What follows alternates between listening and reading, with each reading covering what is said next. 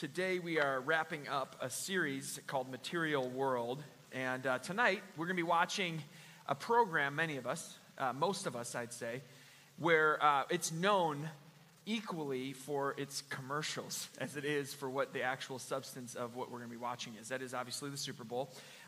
If we're honest, some people here in this room among us watch not for the game, but for the commercials themselves. And there have been a lot of famous ones over the course of the years.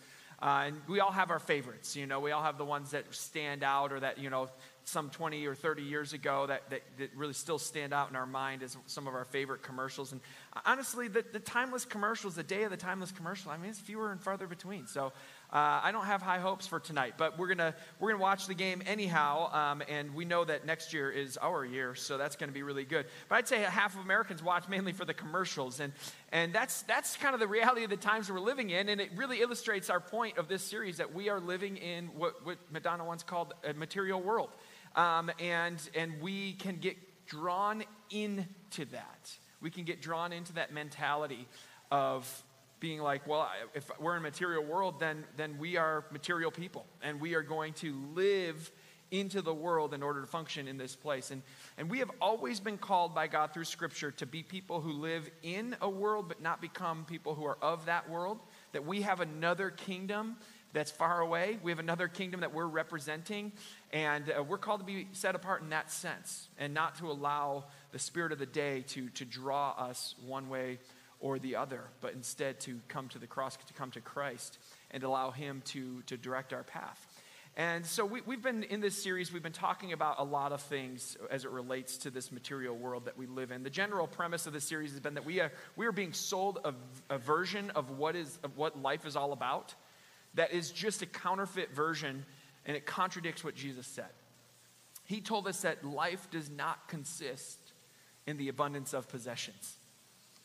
In the parable of the rich fool, which we looked at in week 1 of this series. And yet there is this message, you can sense it, that what life is about is accumulating things or accumulating money or having a comfortable lifestyle or achieving power or recognition or a certain position. Whatever it might be that's the motive, there's a lot of messaging in our world that tells us that what life truly is about, it is found in the abundance of possessions or the abundance of wealth. And it's just not true. That's poison for our hearts. Poison for our hearts of what we were created truly to be. Because we were created, as we talked about in week 2, we were created to know, love, and derive our meaning and purpose and direction from God. That's what we were created for. And so when we actually get that kind of thing from our stuff or from our accounts or whatever, then we're chasing after the wrong kind of God. And so we also talked about after that when we allow this to happen, it becomes a barrier. When we looked at the rich young ruler, it becomes a barrier between us and God when those things are really taking our attention in that way. And so we need to consciously fight to do what Jesus said in the Sermon on the Mount, to serve the right master. Not to serve money, not to serve mammon, but to serve God, because we cannot really do both. We cannot do both effectively. And if we are divided, then we are not given fully to God. And He wants our whole hearts. That's what He ultimately wants, because it's also what's best for us in the end. And so we want to pursue Him with everything that we are, not be divided. We want to build our treasure in heaven where it will last into eternity, not here on earth where it will perish or we will perish, whichever comes first, and we no longer get access to those things. They don't come with us. So, if we find ourselves last week, as we said, in a position of need, we are also called not to worry, because our Heavenly Father is going to take care of us. So today we're going to wrap up this series talking about the role of generosity, the role of giving in this whole puzzle. Because there are commands in the Old Testament and the New Testament that relate to giving and generosity. Why? Why are those there? And what is that all about? First, I want to start off before we jump into that. We'll have plenty of time to unpack that idea. Because I recognize it is one of those things that makes us uncomfortable sometimes to talk about giving and generosity in the church. You're like, oh, here we go again. the church is talking about money, and there's some legitimate reasons for that we're uncomfortable. Sometimes we think about some scandals or issues that have gone on in our world, and our mind goes there. We wonder why, what the motive is behind it all. And we'll address that in just a minute. But first, I want to talk about what the biggest giver in the Bible gave to God.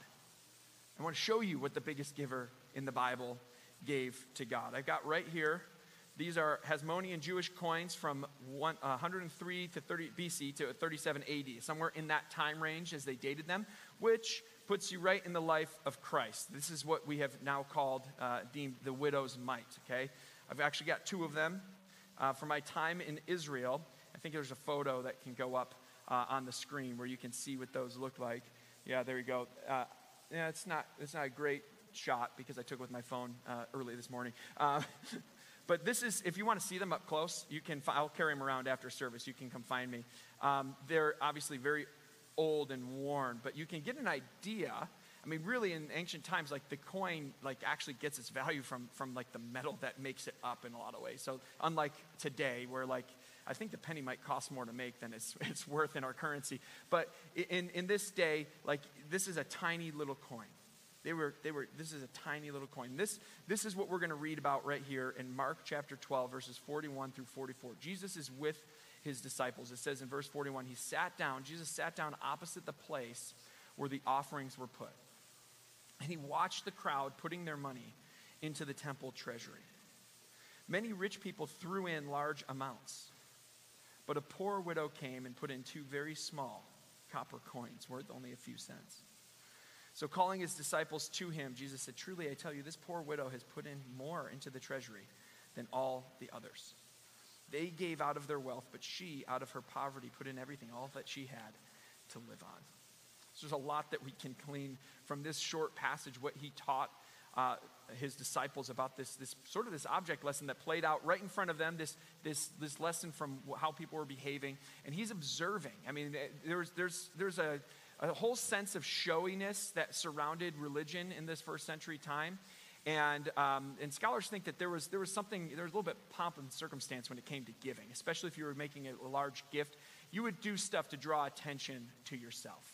And instead of doing it secretly, privately, between you and God, you would do it in a loud and boisterous way if you were giving a lot. But then there was this woman who came up and just very subtly put in her 2 small copper coins, not having any pride in what she was doing in the sense of making herself feel puffed up and worthy, but just quietly giving what she had. We don't know how Jesus knows that this is all she had to live on, but he had that way of being able to know what's going on in people's hearts and lives. And so as he observes this, he teaches his disciples some lessons that come out of this. And we have tons of lessons about giving throughout the whole New Testament, throughout the whole scriptures, Old Testament, New Testament. And some of the lessons that we learn, they come right out of this passage. Some of them we extrapolate from other places in the Word. And when we think about, again, this topic of giving, why does Jesus talk about our money so much? Why is generosity so encouraged? Howard Dayton said this: "Giving is not God's way of raising money. It is God's way of raising people into the likeness of his Son." I'm going to read that again. Giving is not God's way of raising money. It is God's way of raising people into the likeness of his Son. That's really the big idea that, in a lot of ways that I want us to walk out with, and that I want you to understand from our position here at Oak Point Canton. I want you to give, but not for the sake of Oak Point Canton's budget primarily. I want you to give because God wants to do something in your heart, like he wants to do something in my heart, through giving, through generosity. Through giving even in a way that's sacrificial, that costs something. Because as we look at this widow, as she gives, the reason she's commended is because she's giving in such a way that was sacrificial. Rich people are giving out of their wealth. They were giving all sorts of things, but they weren't going to miss it. She was going to give, and she was going to miss it. She was going to feel it in that sense, but also see God provide for her. So we give, and here, I've said this before, I think in this series, but I've said it before many times. If there is any doubt or questioning in your mind, I'm just going to let you right off the hook with this right away.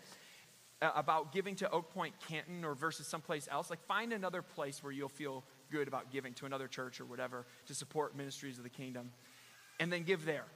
It doesn't matter. That's fine. If there's a question in your mind, go do that. But what the most important thing is to have this sense of what God wants to teach you through giving, even when it hurts and up to the point where it hurts, to give to something in order to increase your faith, to be raised into the likeness of his Son. Not so the church can raise money, but so that God can raise us into the likeness of his Son. But I want to talk about 5 things with the time we have left. 5 things that giving does. Some of these things are accomplished in us. Some are accomplished through us. But giving does at least 5 things that we see strongly throughout the course of the New Testament and the Old Testament. Romans 8:32 says this: "He who did not spare his own Son, but gave him up for us all, how will he not also, along with him, graciously give us all things?" Here's what giving does. Giving allows us to be like God. Giving allows us to be like God. One of the things about God is that he, at his core, is generous. At his core, he's a giving God. And what Jesus came to do for us is the greatest gift of all time. He didn't even spare his own Son. He gave us everything. He gave us extravagantly. He gave to us extravagantly.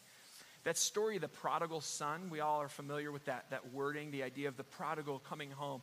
We think that word prodigal in our minds because of the way it gets culturally used. Prodigal means someone who's wandered away and come back, right? Wrong.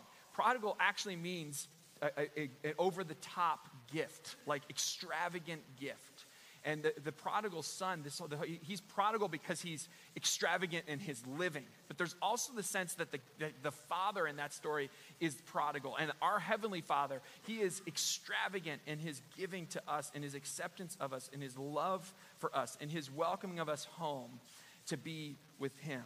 Our giving allows us to be like God because he is an extravagant giver. We see this passage in 2 Corinthians chapter 8. Paul is talking in chapter 8 and chapter 9 of 2 Corinthians all about giving from one congregation, the church in Corinth, giving to other believers who are in a time of need. And as he unpacks these thoughts, he says something I think that is just so important for us as we think about giving and what it does in our hearts and what it does in our lives as we imitate God. He says in verse 9, "For you know the grace of our Lord Jesus Christ, that though Jesus was rich, yet for your sake he became poor, so that you, through his poverty, might become rich." This is how we can be like Jesus as we're giving generously. He's saying Jesus had everything. He was rich in that sense. And yet for our sake, he became poor. He gave his position. He gave up his power. He gave up the authority as God. He gave up his seat next to the Father. He went through a life, a poor life here on earth.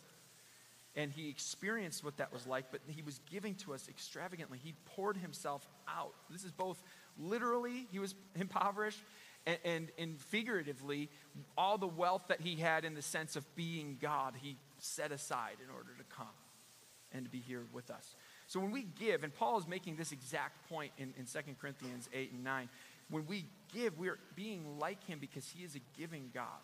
And he's literally talking about finances being transferred from one congregation to support another. So giving allows us to be like God. God's given to us. We are like him when we are generous. We represent him when we are generous. The second thing that happens when we give, giving reminds us that God is the owner and we are the managers.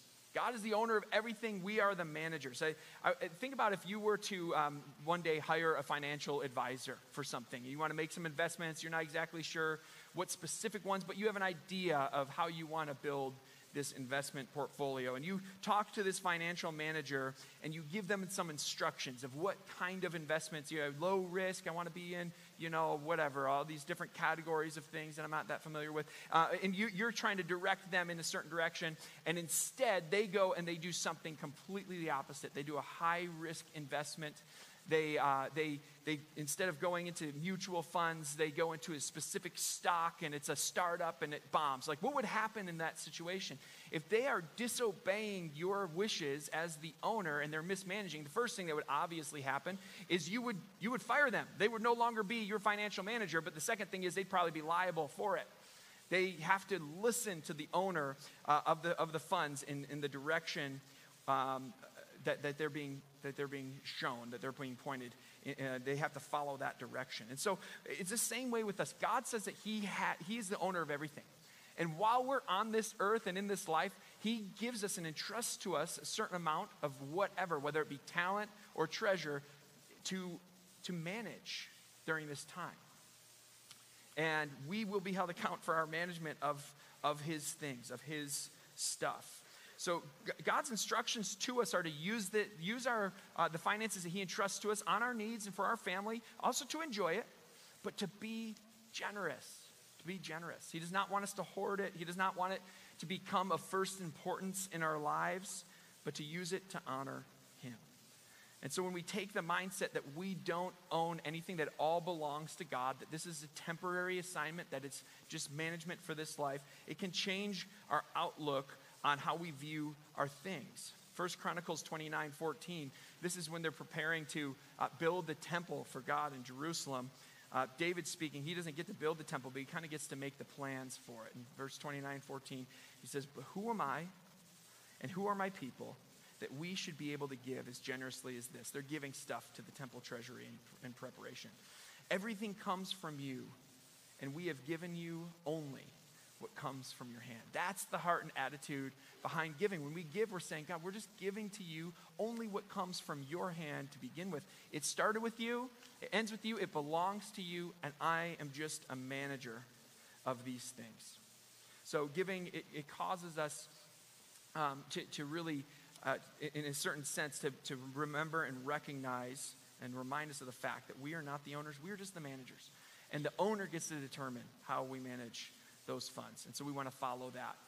We want to follow that. The next thing that giving does, the third area, is that giving causes us to be more dependent on God. Giving causes us to be more dependent on Him. This is a super important part of it. If you think of the widow in this scene, the dependence that she's showing on God as she gives to Him really all that she has left to live on, and saying, now it's up to God to provide. Most of us are not going to be in that position. But Jesus would be okay if we put ourselves in that spot. It's extreme, it's difficult, but he does not condemn this decision. And he reinforces the sacrifice of the giving that she's pouring out in this moment. So when we give sacrificially, we are making a statement that we need to depend on God, that we depend on Him more than the material things around us. We talked about this a couple weeks ago to a degree when we were talking, when we had our Ezra 8 annual day of prayer, and we declared a fast for those who wanted to participate in a fast for that day. One of the things that fasting does is it helps us to remember that, as Jesus said, I do not live on bread alone, but I live on the words that come forth from the mouth of my Father.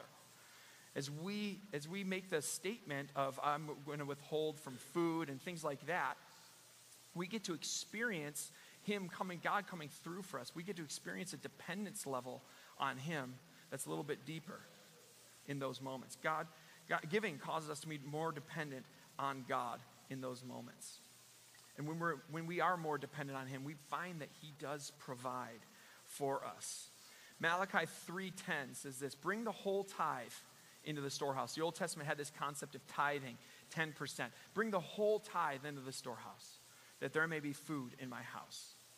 Test me in this, says the Lord Almighty, and see if I will not throw open the floodgates of heaven and pour out so much blessing that there will not be enough room to store it."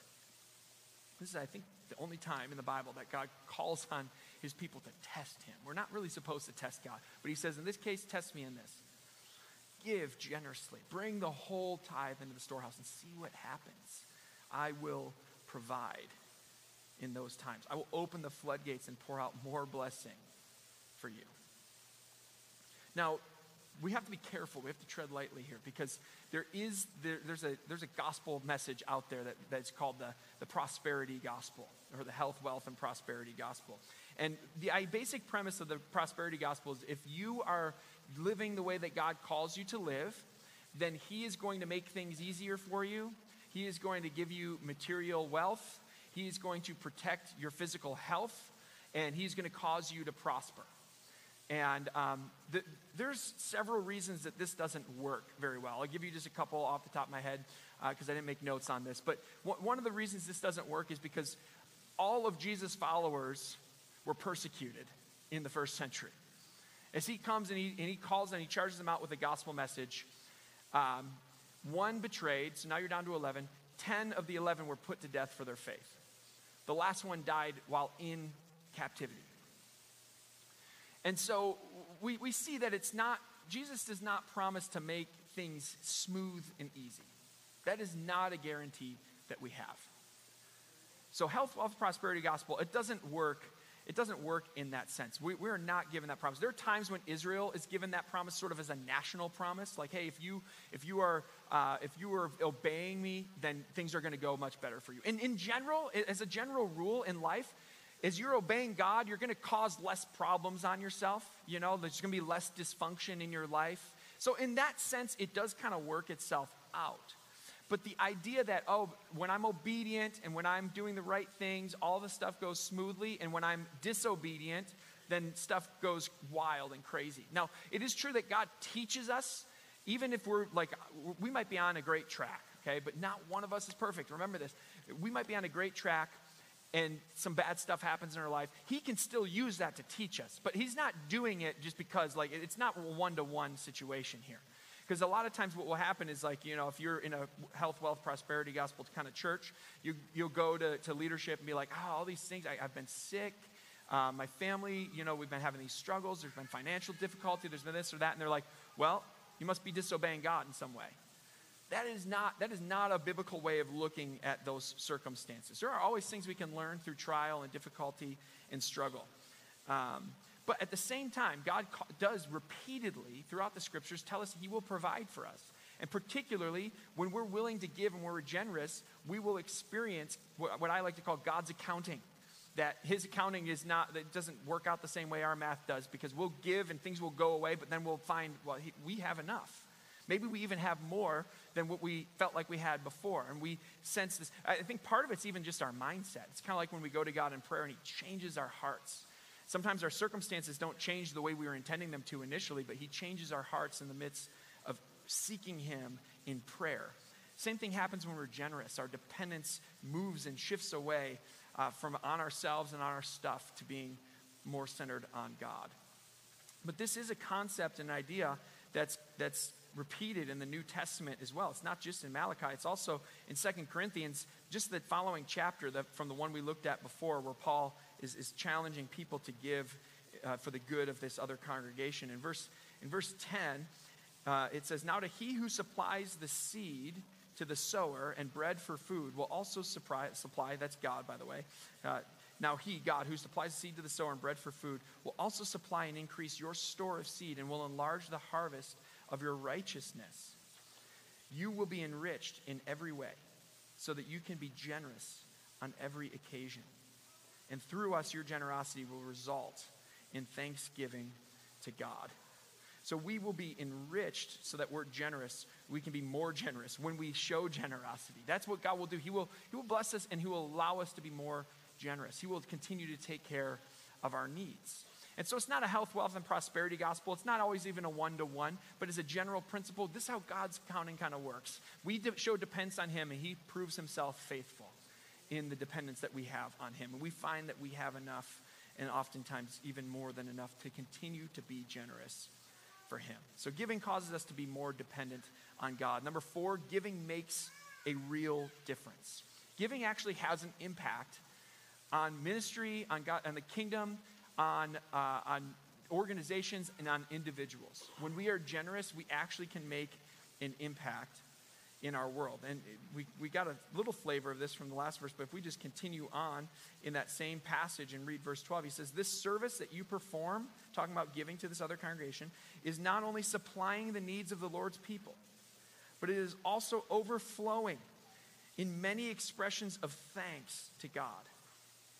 Because of the service by which you have proved yourselves, others will praise God for the obedience that accompanies your confession of the gospel of Christ, and for your generosity in sharing with them and with everyone else." It results in praise and thanksgiving. It results in other people being grateful for God's provision, and it comes through us when we're generous. That is a privilege. That is a great privilege. When we give and God uses our gifts and it causes us to reflect back praise and thanksgiving to God, that's a blessing to be able to play that role in something and to know that God is receiving praise because of a way that you have served in that role as the provider.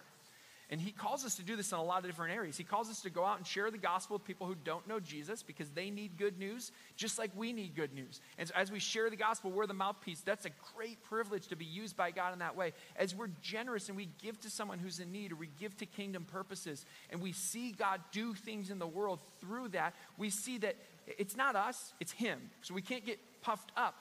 We see him moving through those times. Even when we're sharing the gospel, it's our mouth moving, it's his words, it's his truth, it's his reality, it's his spirit moving in the other person's heart. But as he accomplishes things for his kingdom, we get the sense of satisfaction of living into our purpose. Not pride of like, look what I did, but look what God did, and he gave me the privilege of using me through it. That is a great privilege to be able to live and function within that space. And it really increases our faith as we see God making a real difference through the things that we're doing. One of those areas is through our giving and our generosity. When we give, it makes a real difference, and that increases our faith, and it helps us to want to pursue kingdom things more. That's how he builds us up. That's how he uses giving, not to raise money for himself or his church per se, but to raise people in the likeness of his son.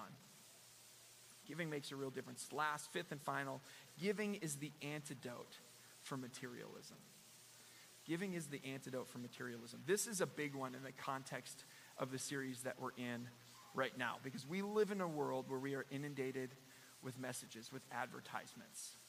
It's really hard to measure. I mean, there's been a lot of just astronomical numbers thrown out there. If you Google this, you'll find that I think back in something like 2007 or 2010, something like that, that they were estimating 5,000 advertisements per day, and that today they're estimating 10,000 advertisements per day. And then there are other people that go, that's not true. That's not even close. It's more like 100. I don't know what the number is, whether it's 50 or 10,000. I just know there's a lot of noise in our world. And I'd be surprised if it's not getting close to the thousands in a day, depending on your use of social media, how much TV, radio you listen to, if you leave the house that day and drive past a bunch of billboards. And you know, whether it's through our ears or eyes, we are getting a lot of messages about things that we need, things that we should want, things that will fulfill our lives. We're being inundated constantly. And it doesn't go away in today's world, because we carry around with us these little computers that fit in our pocket. And when our email dings with the next offer and coupon, you know, we know about it because it makes a noise or it vibrates or whatever, and we get alerted to that constantly. These messages are coming to us all the time, and we are living in a noisy culture. Even when we're not directly being advertised to, we're watching a show and we're being sold a lifestyle that we think we ought to have, what we should want if we're pursuing life that is truly life, or life to the full. But that's not the life to the full that Jesus is providing for us and tells us that truly is life to the full. That's a counterfeit version. When we receive, we need to give generously so we don't begin to trust or put hope in our money. It's the antidote for materialism. We've been looking at mainly teachings of Christ, but I think just about every single week we have flipped over to 1 Timothy chapter 6, where Paul addresses Timothy and tells him how to address the wealthy people in his congregation, because it's just so direct and I think helpful for us as we think about materials, whether we'll consider ourselves wealthy or not. But he says, command those who are rich in this present world not to be arrogant, nor to put their hope in wealth, which is so uncertain, but to put their hope in God, who richly provides us with everything for our enjoyment. Command them to do good, to be rich in good deeds, and to be generous and willing to share. In this way, they will lay up treasure for themselves as a firm foundation for the coming age, so that they may take hold of the life that is truly life. Direct command to Timothy to teach the people who are rich in his congregation. Teach them this. Teach them not to put their hope in wealth because it's uncertain, but to put their hope in God, who's the provider of all things, and to whom all these things belong ultimately anyway. And he does provide them for our enjoyment, so we're not to shun the good things that he gives us and to run from wealth or run from possessions. It's not that there's two extremes to this. There's also the idea that having anything is evil. And that's not true either. We don't get that from the New Testament. That he provides it for us. We're allowed to say to our Heavenly Father, thank you. But it needs to be about the giver, not about the gift that we center our lives on. But then he gives them commands for really how to prioritize things. Command them to do good, to be rich in good deeds, to be generous and willing to share. And in this way, just like Jesus had taught us, we can lay up treasures. We can't take it with us, but we can send it ahead. And we do that by being generous, by doing good, by being willing to share, by being rich, not just in wealth, but rich in good deeds, rich toward God. Giving is the antidote for materialism. We watched a short video earlier in the series about a plant. I'm drawing a total blank. What is that kind of plant called that bites things? Venus flytrap, thank you. I'm like, where'd that go? Okay, so it clamps down, if you recall this, it clamped down on like a pepper or something, and it slowly started to kill the plant because it was holding on to this thing that was not good for it. In the same way, I've heard that you can catch a monkey by putting something sweet in a jar where the hole to get into the jar is thinner than the jar itself. And when the monkey's making a fist, it won't be able to fit out. So it puts its hand in like this, grabs the thing, and then can't pull its hand out of the jar. Now, I have no idea if this is true or not, but the imagery is great, right? And I have seen monkeys in the wild before.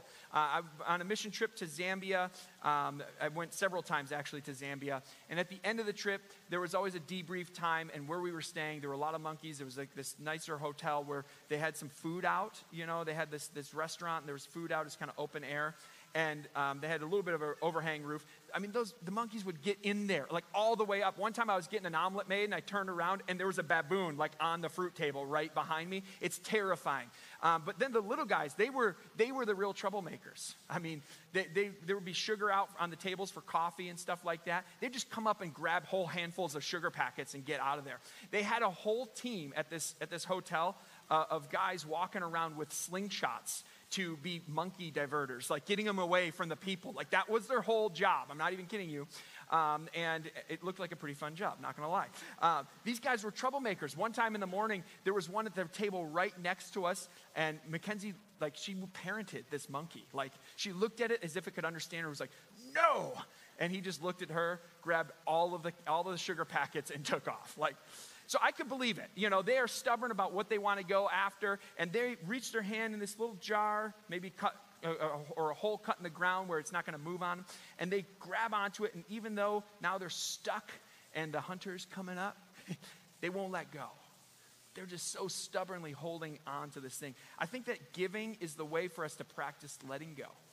Something that's not good for us, that can be poison to our hearts, drawing us and pulling us away from God, to let go, to withdraw our hand and realize it's all his. To realize it's not about the accumulation of these things. It's not about the thing that's in the jar. That's not it. That's not life that's truly life. I can let it go and pursue him. Giving is the antidote for materialism, and not just giving a little bit, giving in a sense of really wanting God to be honored with it, not giving a minimal amount. But there's really, Paul says God loves a cheerful giver. It's just on the person's heart. Like I'm not trying to tell you what to give or how to give. But I think when we give sacrificially, we were really entering that place of saying, this is the antidote for materialism. This is me letting go of stuff as my main focus in life and pursuing God with that.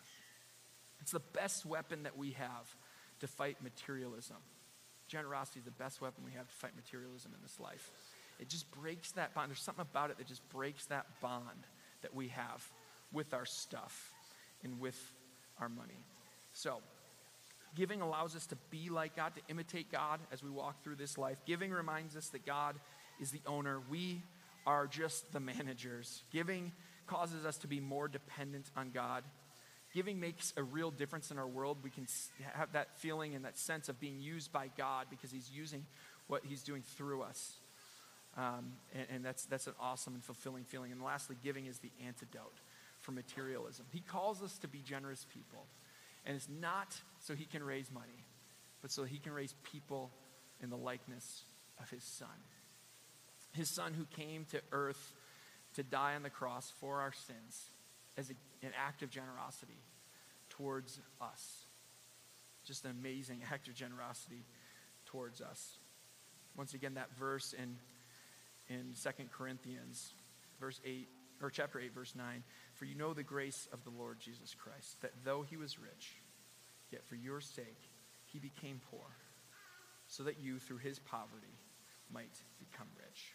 That's what Jesus came to do on the cross. And we observe that, we celebrate that, and we reflect on that regularly as the people of God. The church has been doing this act of communion and the act of baptism to point back to what Jesus has done for us for centuries, because he commanded it of us. And so we come together, and it's called communion because we're communing with God. We're also in communion with one another. We do this regularly, reflect the greatest act of God's generosity toward us. We do this as an affirmation of the gift that we have received from him. And that's why it's important that we're in the right spot with our hearts, that we have received a gift from him, that this is indicative that we have started an individual relationship with Christ. If you're not sure where you are on that, we would love to talk to you more about what that looks like, to say yes to the free gift of salvation that we have available to us through Christ. And we would just say, it probably makes the most sense to wait and have that conversation, or just to receive him if you know what that looks like. You just receive him. It's very simple. You just say yes to the gift that he's offering, and then you can take your first true communion. But we're doing this as an affirmation of the gift that we have received. And we reflect on what Jesus did for us. Number one, what Jesus has done for us. And number two, where is our heart right now as it relates to our Lord? Where are some areas, some things maybe we need to confess? When we step into communion, it's always a great time to spend some moments giving things back to him and confessing things to him. And we know that when we confess that he will forgive us. So we have an assurance of that salvation, assurance of his forgiveness when we have a relationship with him. And so that's what communion is about. That's what we do during this time. We approach him. It's a somber time. We approach him with a sense of seriousness, just reflecting on what he did, allowing his Spirit to search our hearts and reveal anything to us that we may need. And just, again, going over the fact and affirming the fact that we have received the greatest act of generosity from him during this time. So I'm going to give us a few moments. We'll have some moments of quiet here, just to reflect silently between ourselves and God what it is that he has done for us and where our hearts are in relationship to him. And then in a little bit, you'll start hearing some music pick up for a little while, and then we'll be stepping into one more song of worship. It's a song that sort of became our theme song throughout the course of this series, that our worth is not in the things that we own, but our worth comes from him. It all points back to him. So during this time of quiet, spend some time reflecting, and when you're ready, you can take the elements of communion right where you are. We're not going to do them together. We do this in different ways. But today we'll just take it when you are ready, when you have spent that time praying and reflecting, and you feel ready. Take your elements, and then we'll close together in the song of worship. So let's spend a few moments reflecting.